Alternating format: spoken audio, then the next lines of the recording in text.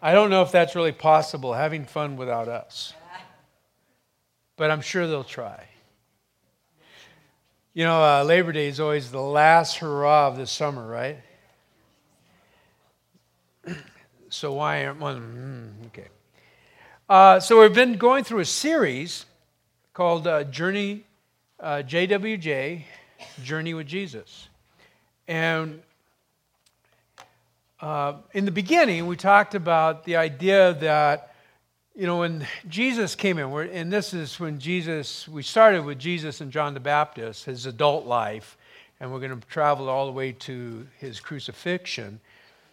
But remember, early on as we began, we talked about the religious order of the day was the temple and the law of Moses.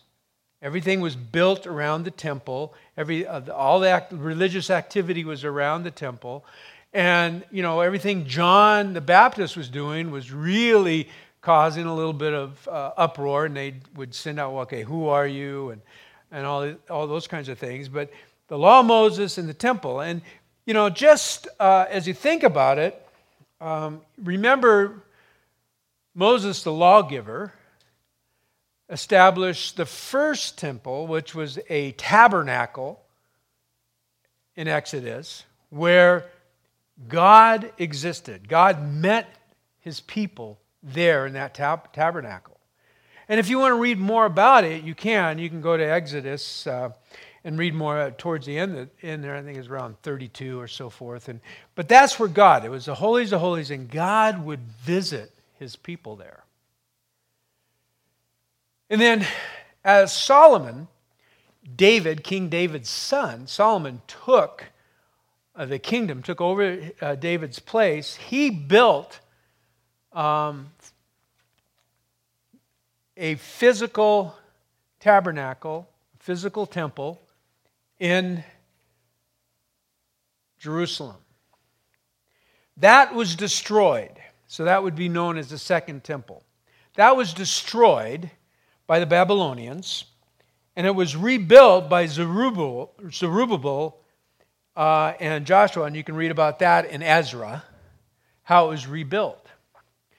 Now, the existing temple that we're talking about that's happening today was built by King Herod, and it was placed. The other temples weren't quite as big. They were pretty, you know, obviously the tabernacle was pretty mobile, and it traveled with the children of Israel as they moved through their own journey through their exile. But this one was placed on 35 acres. It was a magnificent work of art. And so all the religious activity are going on two things. The temple, law of Moses. And then Jesus comes. And Jesus comes and introduces something brand new to the world and for the world.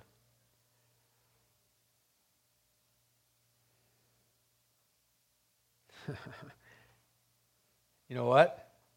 This is the wrong PowerPoint. But part of it will be good. So, and then you're on your own after that.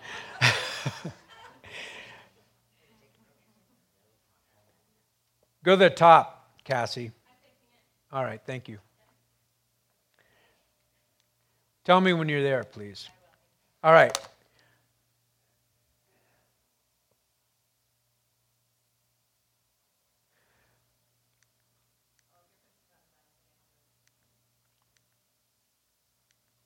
Okay, never mind. Anyways, he came to establish a new covenant, a new command, and a new movement. That's what Jesus did. He came to establish those things. And as he did so, he was challenging the authority of the day.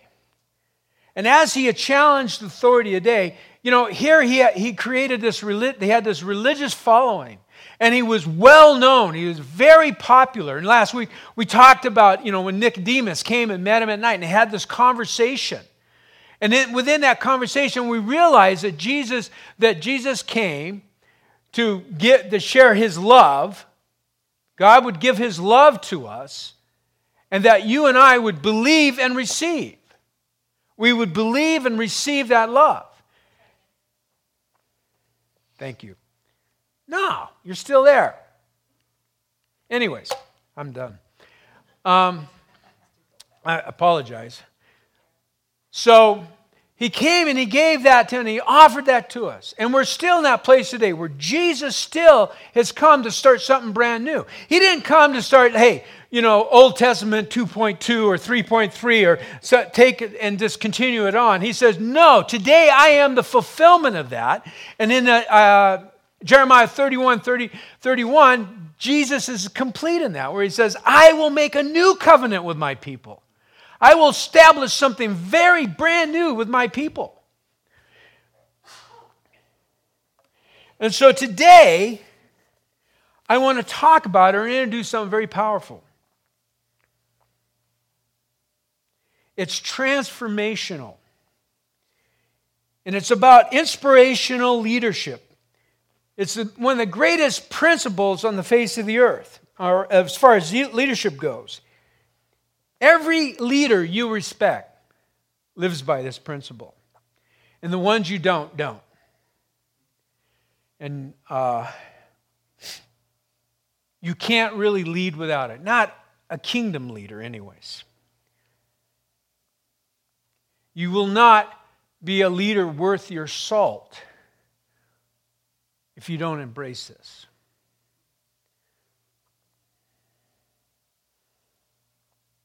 This extraordinary leadership practice explains a lot about the leader who came and started this religious sect, and then as he practiced and he led and he gave this example and took him to the crucifixion.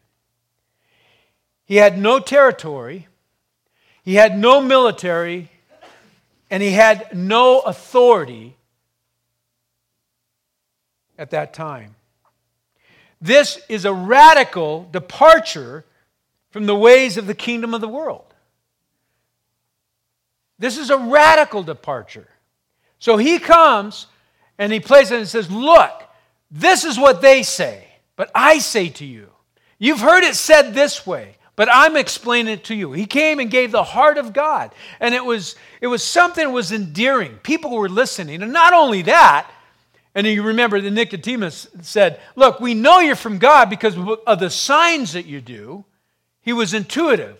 He was insightful. We know that you're from God. And his fame was going out through all of Galilee. Everybody was moving towards Jesus.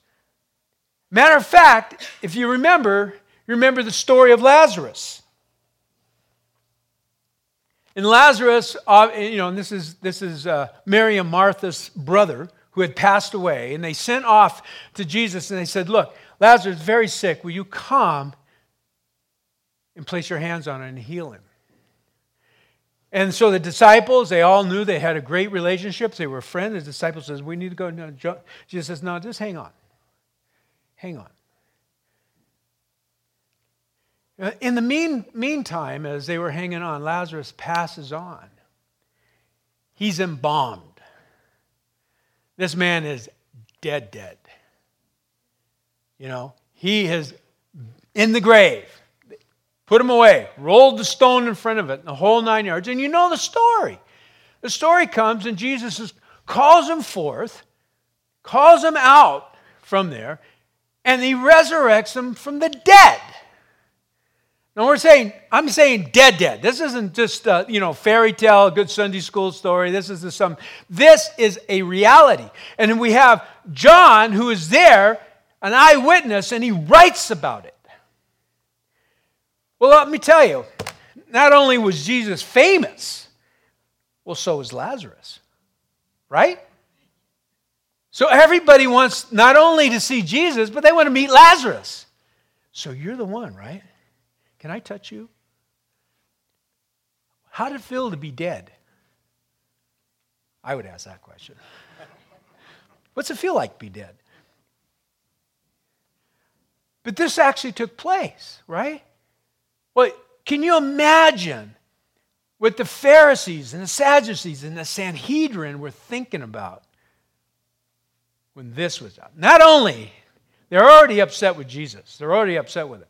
Now they're upset with Lazarus. How dare you come alive? I mean, so they're both very famous. Setting the stage. They're both very, very famous. And so in John, now as I said when we began it, we're chronologically moving through all four Gospels. So in John 11:46, it says this, but some went to the Pharisees and told them that Jesus had done. They're talking about, this is what Jesus did. This guy, the dead man, is alive. And then the leading priests and the Pharisees called the high priest together. What are we going to do? They asked each other, what are we going to do? And he goes on and said, this man certainly performed many miraculous signs. And in verse 48, it goes on, if we allow him to go on and do this, now listen, if we go on and allow him, soon everyone will believe in him and the Roman army. Now remember, you think about the news today and the violence that's taken place, it was commonplace there. And the one thing that the Pharisees did not, the Sadducees, the Pharisees, and the Sanhedrin, did not want to have happen is have the Romans get involved.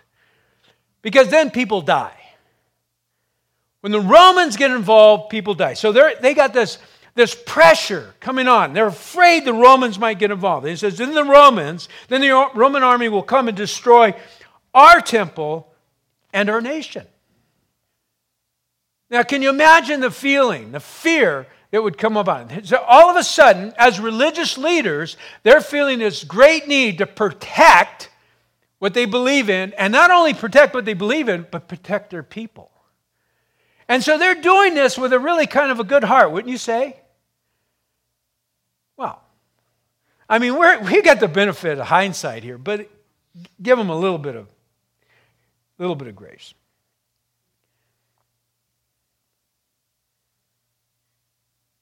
They understood maybe what we miss. Jesus came to replace all that was in place.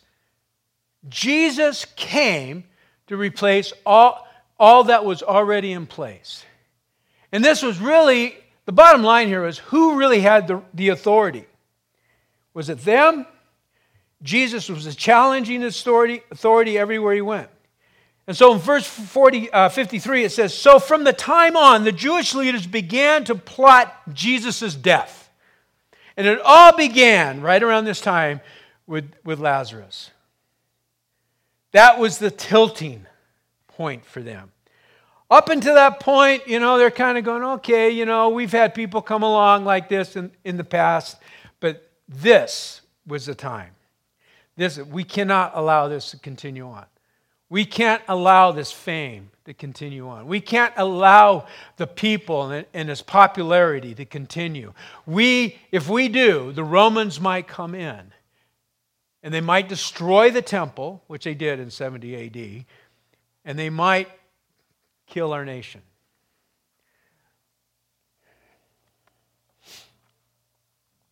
And as a result, Jesus stopped his public ministry among the people and he left for Jerusalem. And what was taking place right there is he was moving towards the Passover. He's in Bethany, moving towards the Passover. All the nations come in to Jerusalem at that time from all over for the Passover. It's a tremendous celebration. So Jesus takes his disciples and they begin to move, kind of like trying to stay out of the public eye, and he's moving forward. So in John 12, when all the people heard of Jesus' arrival, they flocked to see him and also to see Lazarus. I'm just kind of trying to show you the popularity here. Speaking of Lazarus, the man Jesus who was raised from the dead, then the leading priests decided to kill Lazarus too. For it was because of him that many of the people had deserted them and believed in Jesus. Began to become a part of the following of the philosophies and the teachings of Jesus. So the next day, The news that Jesus was on his way to Jerusalem swept through the city. The Pharisees said to each other, "There's nothing we can do. Look, everyone has gone after him." Everybody's following this guy. Now think about it. Think about the setting. Jesus raises Lazarus from the dead. Many people knew who Lazarus was. Many people that knew him, his family, friends, neighbors, then spoke to him after he was raised from the dead. This dead man became alive. Could you imagine how that just swept through everybody, through all the cities, everything, and the hope and everything that was taking place? What would you think? Now, I know, with us, we'd go, no way. There's a shyster or whatever. We would do that kind of stuff. But what if you personally knew somebody and you've seen a miraculous miracle take place? How would that change your life? How would that change your life?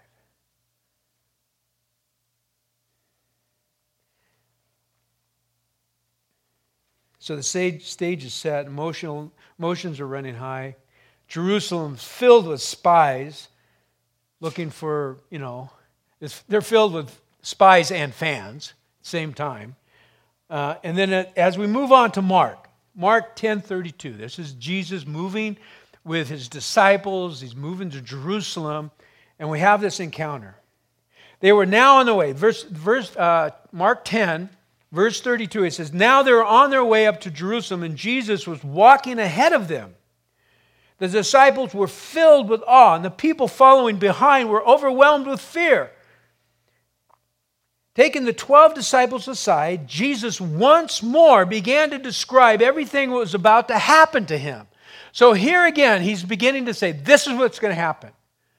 We're heading for the Passover. And he goes on in verse 33, he says, "Listen," he said, "we're going to Jerusalem, and the Son of Man will be betrayed to the leading priests and the teachers of the religious law.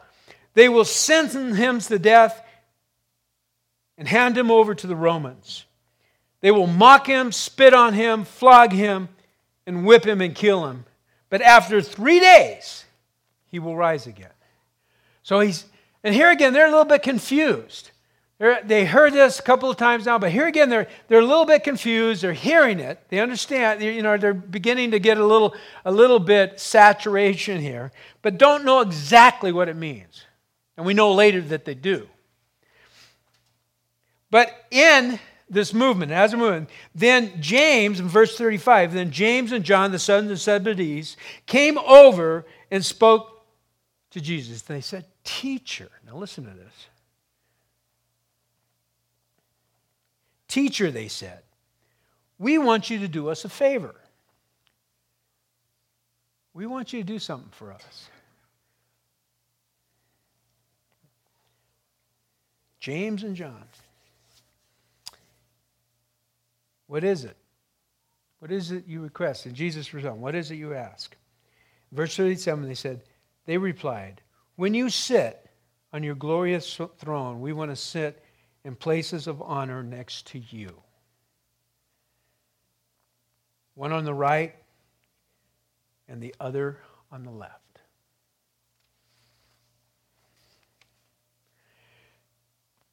Now, I can see me doing that. Right? You're walking with Jesus. You're going, they got this little bit of understanding that there's a kingdom coming. There's a place in heaven. Jesus says, I go to prepare a place for you. And they're saying, well, let's think about the future here, just trying, maybe we can get an advancement. Let's think this over. So they go over and talk. Other gospels said it was their mother, but John is right here, and they're on their way to Jerusalem, and they're hearing what Jesus had just said. And so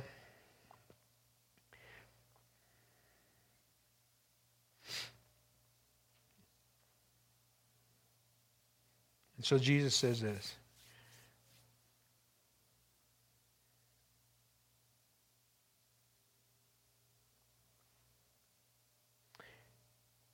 But Jesus said to them, you don't know what you're asking. Are you able to drink from the bitter cup of suffering that I'm about to drink? Are you able to be baptized with the baptism of suffering I must be baptized with? And so they're having this dialogue, and then the 10 other disciples, verse 41, when the 10 other disciples heard what James and John had asked, they were upset. They were indignant. They were upset. They're going, really? Well, let's be honest. Some of them are probably sitting there going, I can't believe they did it before I did. I mean, let's really be honest about it, right? They're going, man, I wish I would have thought of that. Right? So Jesus called them together and said in verse 42, you know that the rulers in this world lord over your people, and officials flaunt their authority over those under them. So Jesus is saying, look, you know what rulers do, right? You know how they flaunt their authority. You know how they command you. You know how they oppress you. You know what they do, right? And so Jesus is saying this to him, but he goes on and he says this, but among you it will be different. Listen to me, mano a mano, look at my eyes. He's saying, listen to me. This is important. You need to understand this. It will be different. Whoever wants to be a leader among you must be your servant. And whoever wants to be first among you must be the slave of everyone else. For even the Son of Man came to serve.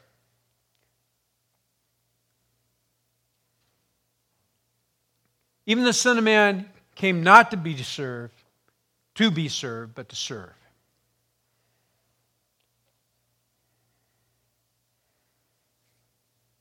And give his life as a ransom for many.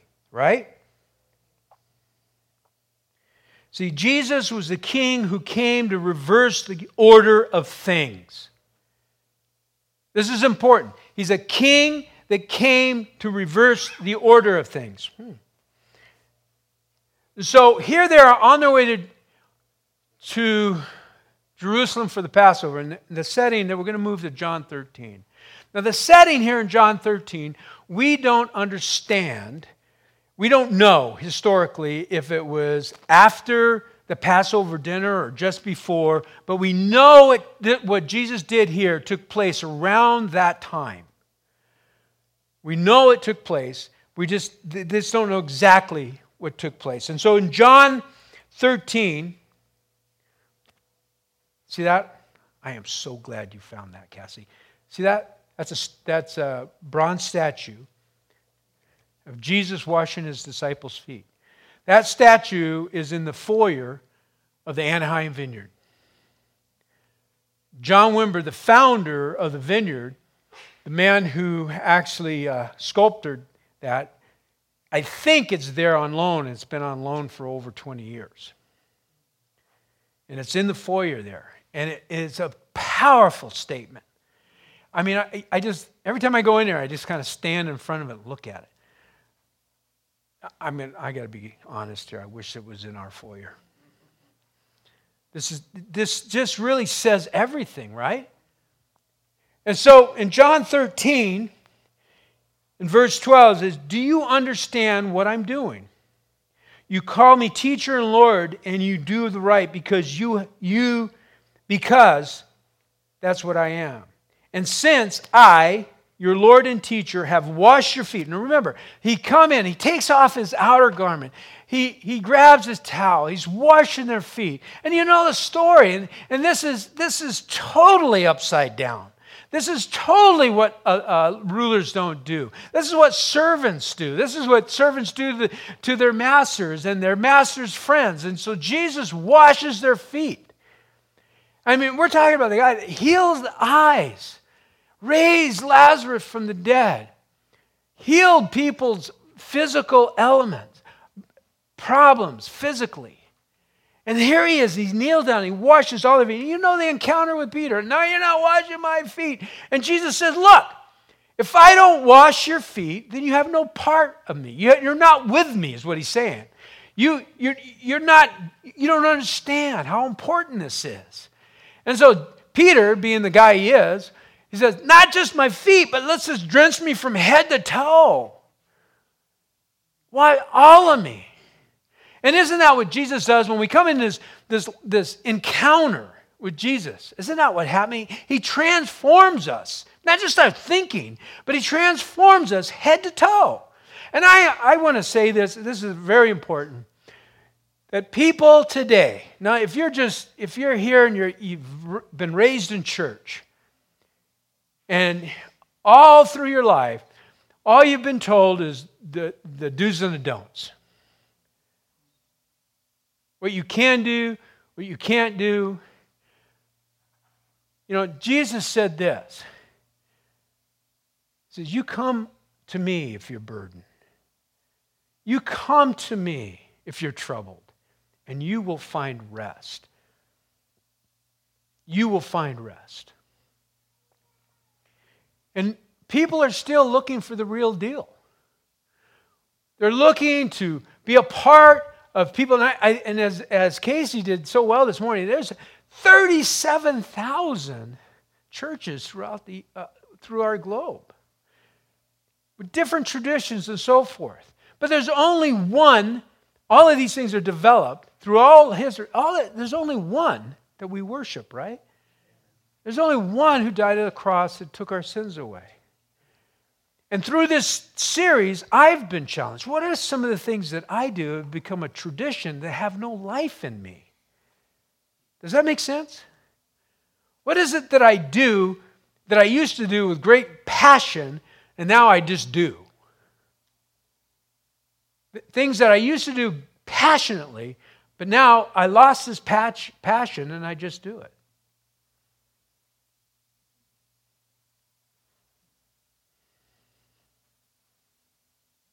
That's a lot of times where tradition actually come into the picture, right? And I think we all might say, ugh. But maybe you're here this morning. I'd say this. Let's discover Jesus again. Let's discover Jesus again. Let's discover what he's called us to. Let's be a part of his movement. Let's be a part of the things that he has said, come and follow me and do this as you do that. As I said in the past, I think Matthew 5, where he's talking about, morality and things, I don't think he ever stopped talking about those things. I think he was talking about those things all the time. So he says, I, your Lord and teacher, have washed your feet. You ought to wash each other's feet. And I have given you an example to follow. Do as I have done to you. I'm giving you an example here as a leader. If you're called to be my follower, this is how you lead. And he goes on in verse 16 of chapter 13 of John. He says, I tell you the truth. Slaves are not greater than their master, nor is the messenger more important than the one who sends the message. Now that you know these things, God will bless you for doing them. You know what? They got it. As you move on into Acts, look what the apostles and the disciples of Christ did. They served. Matter of fact, I think they had to kind of push them out of serving because they got this. Jesus came and washed their feet.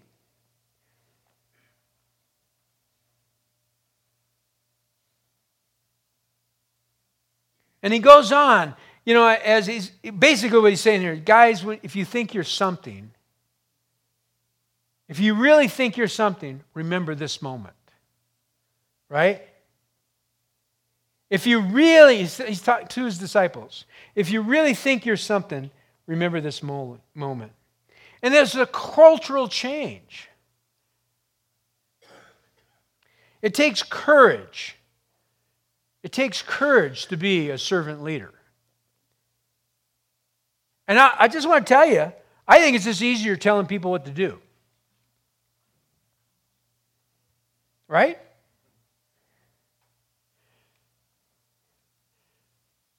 Have you ever, my dad used to say this, so I'll say it.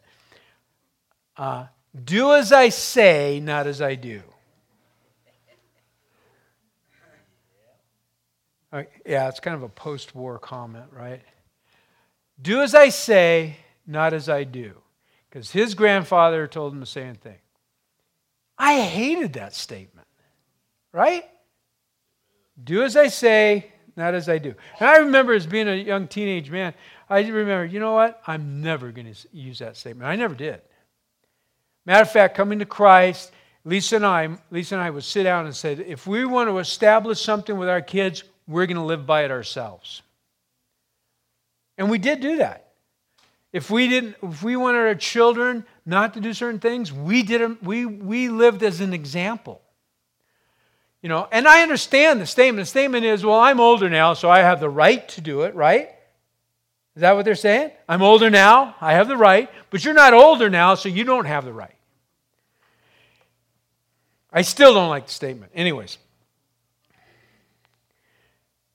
So against all odds, as Jesus models this leadership, and then Jesus heading for the cross. They're going to have the Passover dinner, and then he's heading for the cross, and all of this is taking place. And what he's saying to them is an upside-down kingdom. Another way of saying that is you serve from the bottom up. You serve from the bottom up. And you lead by example. Your testimony, your life lives up to your testimony. You live by example. You don't just say words, you become. And you become a living example of who Christ is. And so, one of the biggest things a leader can do when they run into situations is say this. It's a good question. It's a great open-ended question. How can I help? How can I help? How can I help you in this situation? How can I help? And now look, I don't want to let anybody, because a lot of you guys are going to sit there and go, well, you know, I'm not really a leader, you know, because we have the fivefold ministry, but we move down from there. If you're a follower of Christ, you're a leader. If you're in the kingdom, you're a leader. Now, Jesus will decide to what leadership that role, but you, all of us, it isn't like, okay, let me give you Daryl's cell phone number so he can ask that question. Right? I'll give it to you because I don't mind answering the question, but I think a lot of times you're supposed to answer that question. Let me give you the number of the church so they can ask that question. Oh, you know who's over that? Call this person, and they will ask that question. That's no. Is Jesus saying? He's saying, if you are in the upside down kingdom, moving from the bottom up, you ask the question because you're there. How can I help? How can I help? What can I do to help? And you might have to say, well, we need maybe saying, how can I help, is actually connecting people to the right places to get the help. So sometimes saying, how can I help, is actually becoming a conduit and a bridge. Right? Does that make sense? Okay, I want to make sure that's understandable.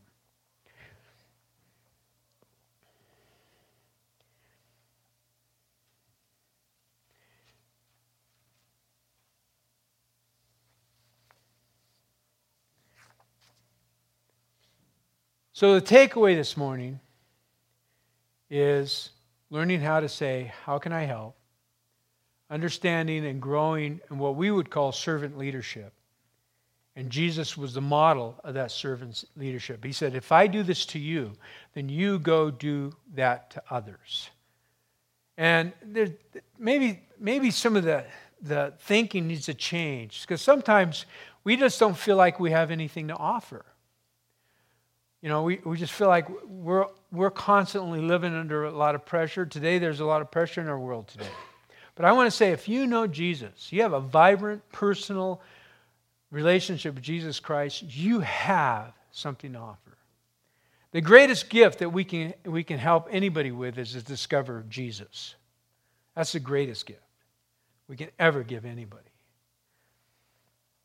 So we're going to take our offering now. If you're a guest with us, please don't feel obligated. This is just the best way we figured out how to take an offering. But if you're with us and you filled out your Connect card, please, this is a great time to put this in. And we also have online giving. And let's have the worship team come forward.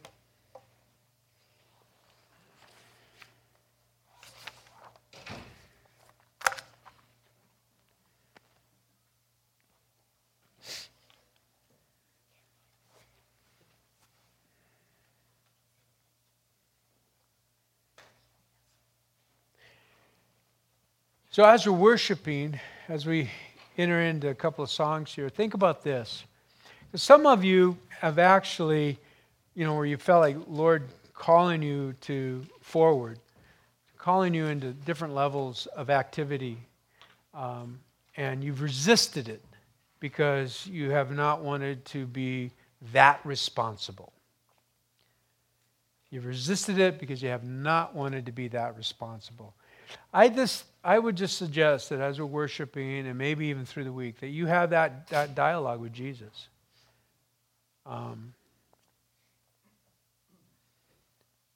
When Jesus calls somebody, that's because Jesus has placed in you the ability to achieve what He's called you to do. Let's worship. Amen. So just remain standing for a second. We'll just pray. In Acts, first part of Acts, it says, and there's times of refreshing. And that refreshing, the times of refreshing, come with just being refreshed in Christ, renewed in Him, renewed in such a way that it brings hope. It also restores love. It restores kindness. It restores purpose. It breaks off those negative thoughts that the adversary is constantly flooding people with. And the airways are very helpful with that. But the Lord comes and says, look, I come to give life and to give it abundantly. And there in Acts it says, and there's time of refreshing. So Lord, let me just pray for us. So Lord, as we come before you this morning, would you refresh our hearts? Renew our hearts in such a way. Bring us to that place of what it means to just be a servant once again. Help us not to think of what things should be done for us, but versus those things that, Lord, that you're calling us and inviting us into to do for others. And let us do it. Let us do it, Lord, because of you. Simply because of you, oh God. And we ask these things this morning in the name of the Father, the Son, Jesus, and the Holy Spirit. And all the people said together, Amen.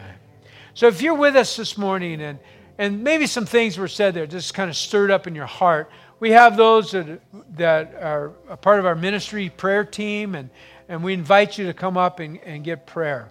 And something very powerful takes place when you come and say, look, I need prayer for this, or whatever it might be. It might be a physical healing, but I need prayer for this. There's something very powerful takes place when we come together and person puts a hand on us and we say, Jesus, come. Jesus, come. Holy Spirit, come. Something very powerful takes place. And so I want to invite you to just step up and get prayer for the things that might be stirring in your heart right now. And Jesus has a plan for whatever that is going on. Whatever it is, Jesus has a plan. Amen? Amen. Look forward to seeing you. Have a great holiday tomorrow. Be safe. You know, this is the last hurrah. Just don't hurrah too much, right? All right, God bless you. Have a great weekend.